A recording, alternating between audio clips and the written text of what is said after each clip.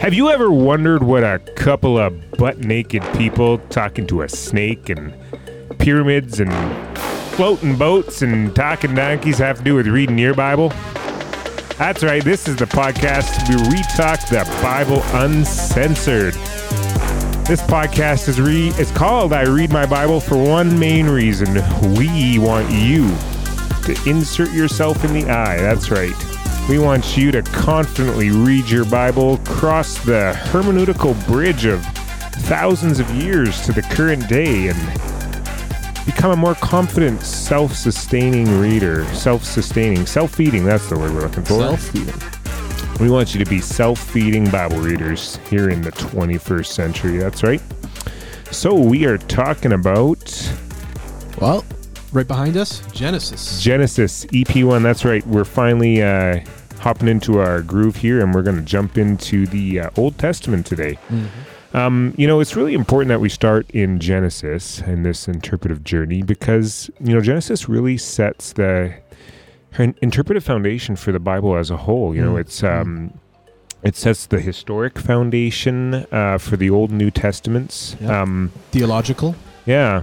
Brad, why don't you just talk to us a little bit about how Genesis lays an interpretive foundation? Maybe talk to us about the hermeneutical circle. Absolutely, yes, the hermeneutical circle. So before we get into the jots and the tittles of Genesis, we'll get a bit into the nuts and bolts of biblical interpretation, because that's what we love to do around here. Mm-hmm. So talking about the hermeneutical circle, that's a reference to something in the interpretation biz, where it simply means that the parts inform the whole, and then at the same time, the whole informs the parts. Yeah. So as you're reading your Bible, you want to take one little word and run with it. That's not respecting the whole. You need to fit every single word into its sentence, into its unit of thought, into its overall context in a book or a letter or what have you. And then all the way to canonically in the whole of Scripture, the canon, all the books we have in our Bible, you want the whole to inform the parts and the parts to inform the whole hermeneutical circle. And so when we talk about that in reference to the importance of Genesis, well, Genesis, it fits into the context immediately of the Torah. If you're Hebraically minded, or if you're like us, some Gentile boys or girls or what have you, you would call that also the Pentateuch. It means the same thing. The first 5 books of the Bible, right? Genesis, Exodus, Numbers. I did that right. Leviticus and Deuteronomy. Yeah. It's kind of like... So, like, what I'm hearing from you here is that the Bible is kind of like a series. We wouldn't jump into the middle of a series, without having any foundation, because then we wouldn't really know what's going on. Exactly, and like what is the Millennium Falcon, and why is it so cool? Or why do we not want it to be blown up? Well, because it's piloted by Han Solo, and it's the coolest Iconic ship. Yeah. Speaking of Star Wars too, right? Oh, looking at how it looks like Yoda arranged the thing, right? You start 4, 5, 6, and go 1, 2, 3. The Bible's not exactly all Yoda'd up like that, but it's also not arranged necessarily chronologically, right? Yeah. So when you talk about Genesis fitting into the Pentateuch or the Torah, well, it also fits first, then on another macro level into what we as Christians call the Old Testament, or you might call the Hebrew Bible. And that's even divided up by content, thematically, right? So you have the Torah, which means the law, the first 5 books of the Bible. You also then have the prophets, the prophetic writings, and you also have what in Hebrew is called the writings, right? So stuff like Psalms, the wisdom literature, I believe Kings and Chronicles, like to go to more historical books are in there.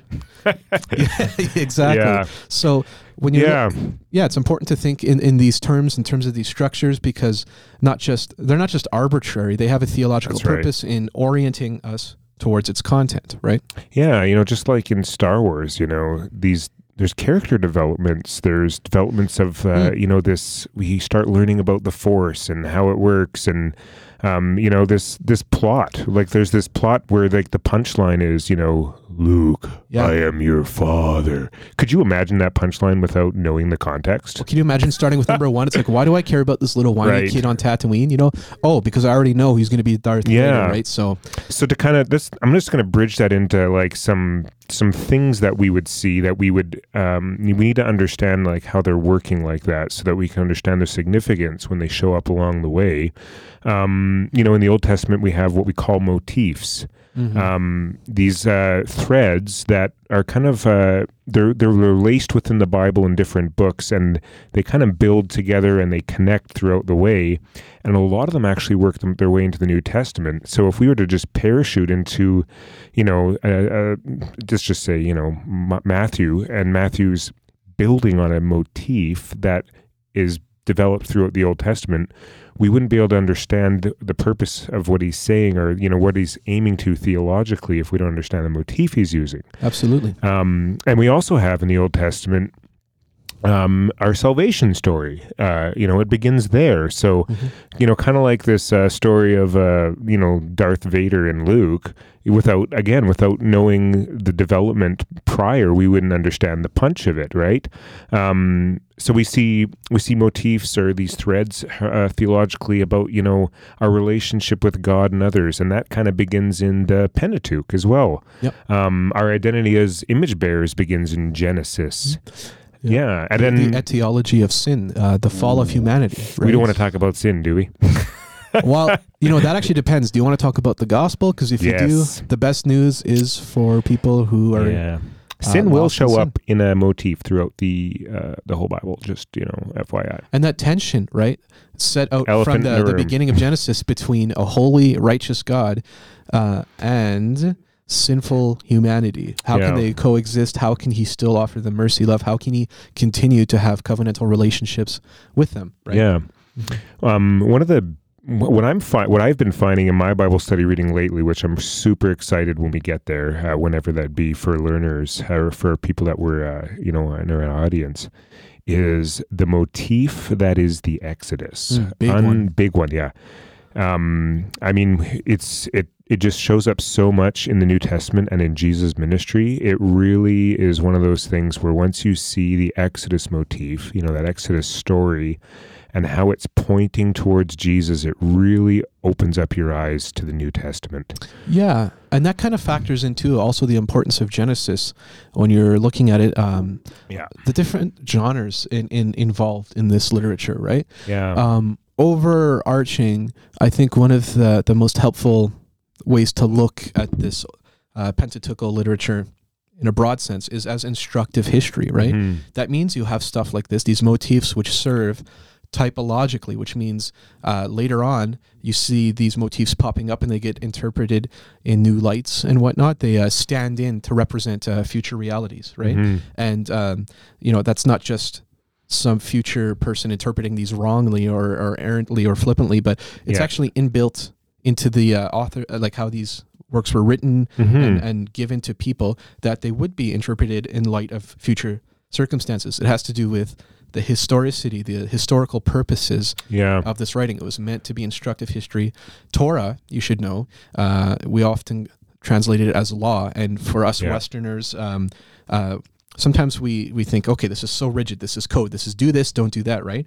But in another sense, and maybe a more appropriate sense, I know Gordon Wenham would say, you can interpret the word Torah as instruction. It's meant to be something that guides us in our lives and forms us on the inside, right, as we are drawn to God. So, maybe I think this would be a good point to actually just interject. And why don't you introduce that alliteration again?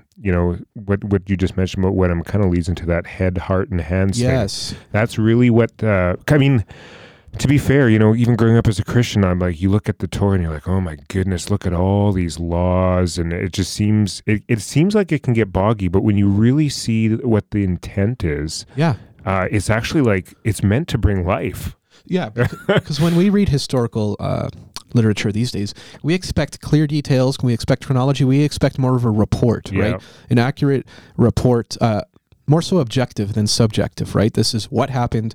We don't want bias. We don't want opinion in it, right? When we're talking about history. But ancient Near Eastern history, and you can see it in the Bible, it has instructive purposes. It's not just supposed to be, you're looking at some sterile report. Yeah. It's supposed to be something that actually gets applied to present listeners, future listeners, and it has something to say in their lives, something to do formationally. So talking about heads, hand, and heart, this instructive history, it also has a liturgical purpose. Yeah. What that means is it draws people into this grand drama. This isn't something separate from you. It draws you in and into the relationship with God as he's revealed in this literature and into the worship of him. Yeah.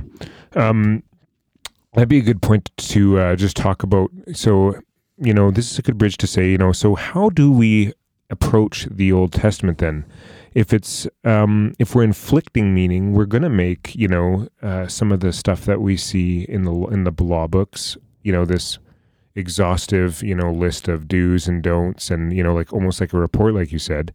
But if we ask ourselves really good questions, we might actually understand what the intended meaning is. Yeah. So for hermeneutically speaking, when we're looking to interpret, some of the good questions that we should be asking ourselves is, what kind of literature is the author using? Who's his intended audience? Like, who's he speaking to here? Is he talking to me here in the 21st century, or is there a more immediate audience that he's dealing with? Yeah. Yeah. So, and when we do that, we'll find out that Genesis is not just, or the Pentateuch, for example, is not just a historical document. He's actually giving us a theology. There's theology happening there. The chronologies that are being employed are going beyond, this order of people. Some people interpret them as, they look at chronologies as, descent, and they try to add up the numbers and try and see if it's giving us an age of the earth or, things such as that. So, and then we'll, if asking good questions, we'll find out that the author is using other genres to teach a theology. He's employing myth genre. Mm-hmm. We should pause on that one because that's a big word, right? I have literally heard people preaching in a sermon at the top of their lungs, literally. The word myth doesn't show up in the Bible, and like they denounce it. There's some misunderstandings about that term, right? Because let's bring this back to the hermeneutical circle. Yeah. Why don't we do that? Because we've mentioned we've expanded the whole picture, the big macro meta picture, the canon. But beyond that, in the time of these ancient Israelites, the greater context, even beyond their own scriptural writings, was their world. And the people around them, they had theologies, they had a way of looking at it. There were pantheons of gods, all this, practices, rituals, temples, systems set up around that, right? So there's these worldviews in the ancient Near East, and the Bible actually interacts with them. So when we talk about myth, we're not just saying, we're getting some dubious, false thing that doesn't correlate to history at all. Yeah. But what we're saying is there's a genre in the ancient Near East that was used because they had different concerns with their history and with what they were trying to say. And that's one thing we have to be mindful of. We can't just take our own concerns as readers and then impose those onto the text and expect the text to speak to that. That's anachronistic. It's eisegesis. It's a whole host of errors, right? In that way, we're really posturing ourselves, wouldn't you say, Josh, to stand over the text instead of to come under its authority, right? Yeah. And just to interject here, we're going to talk about it later. One thing that comes up in interpreting books these old is the use of words, right? Words and their meaning evolve constantly, especially in the world today. So try and read a KJV. Yeah. And so some people, when they hear the word myth, red flag goes up and they're like, well, the Bible's not a myth, right? But the use of myth was or the understanding of the type of literature has lost its meaning along the way. Yeah. We would say it's something that's, fake and made up like a fairy tale, but that's not how, the original genre was, seen. So exactly. Mind if I give us a practical example here? Go for it. So, because this is more our introduction to Genesis, but as we get into it in this series, you'll see stuff like this. But let's begin at the beginning, where God created the earth. There was the waters, the chaos that the Spirit of God is hovering over, right?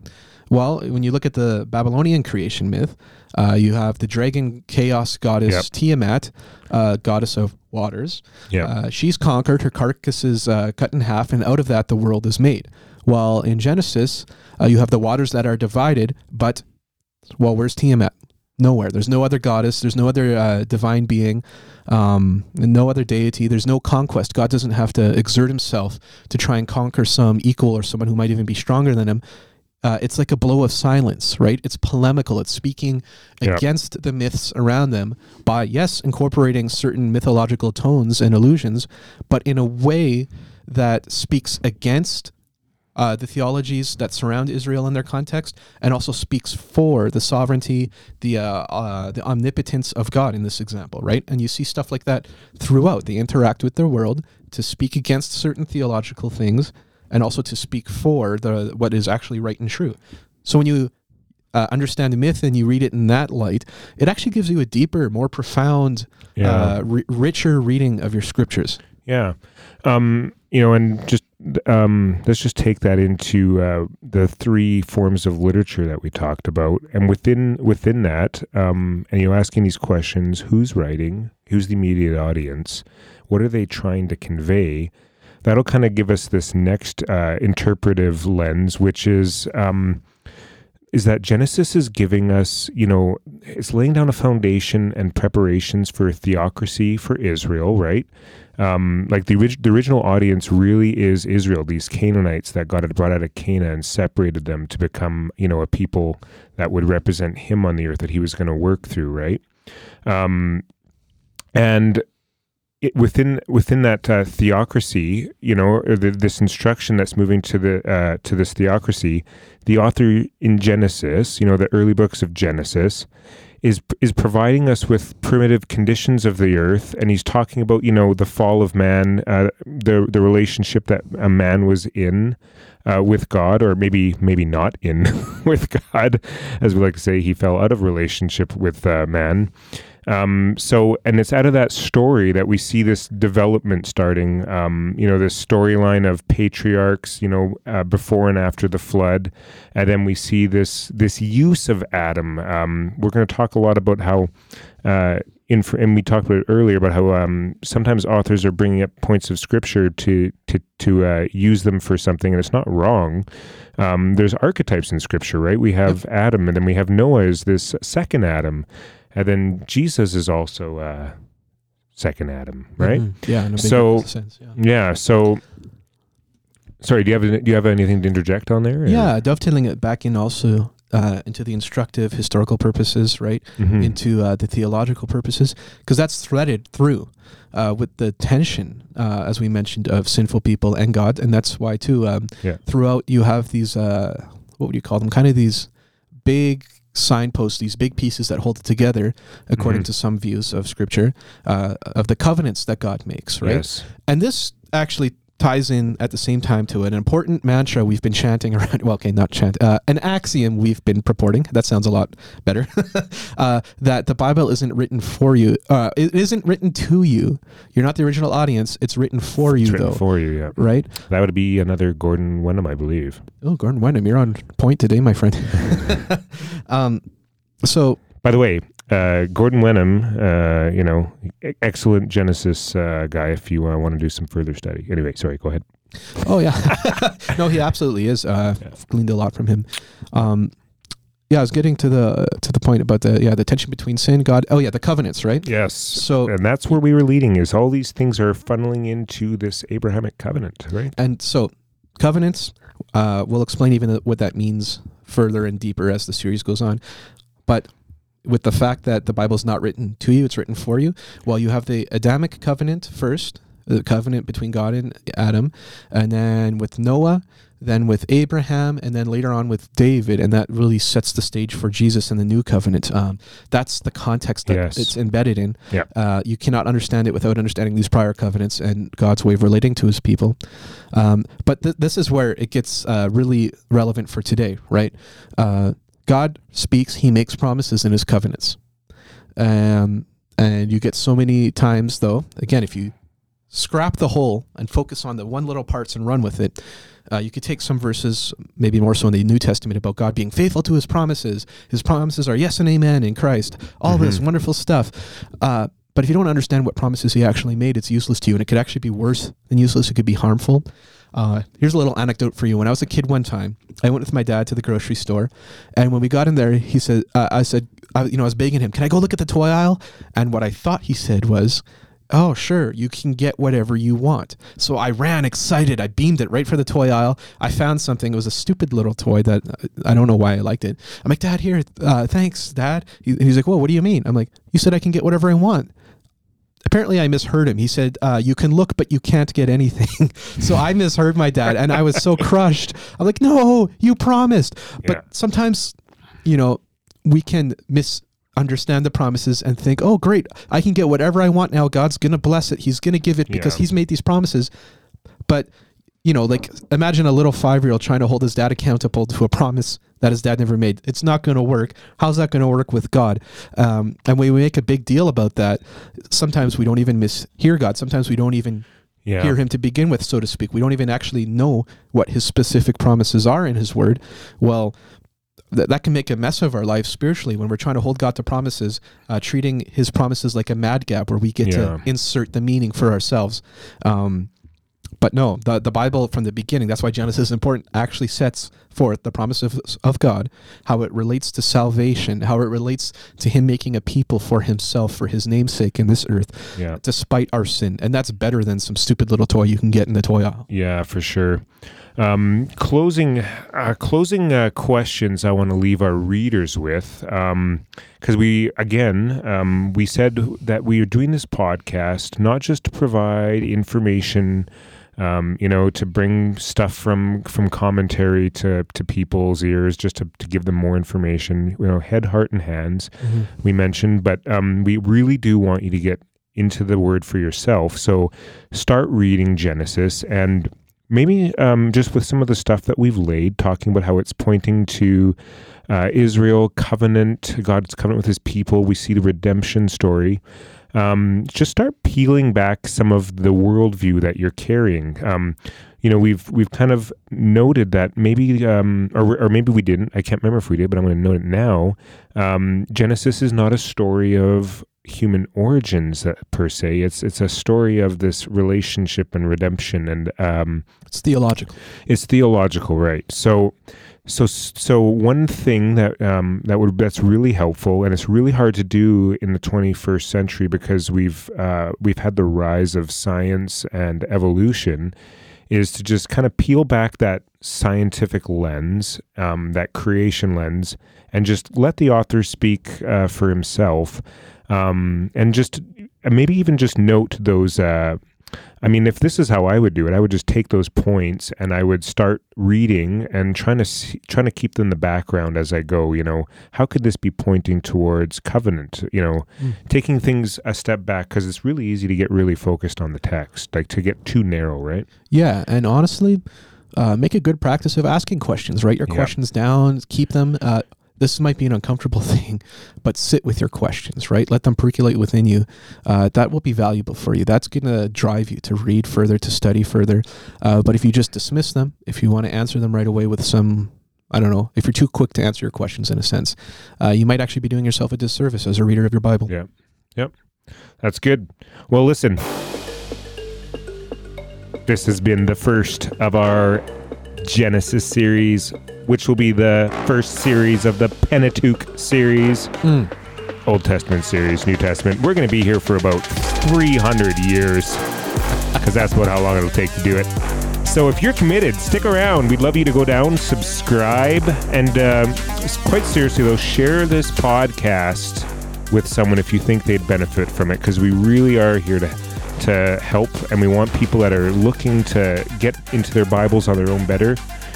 That's the audience we're looking for. Yeah, to that end, give us your questions, send us your concerns, push back, interact with us. We're not gonna. That was my other point that I was going to say too, is use that comment bar down there if there's something that you want us to bring up, maybe.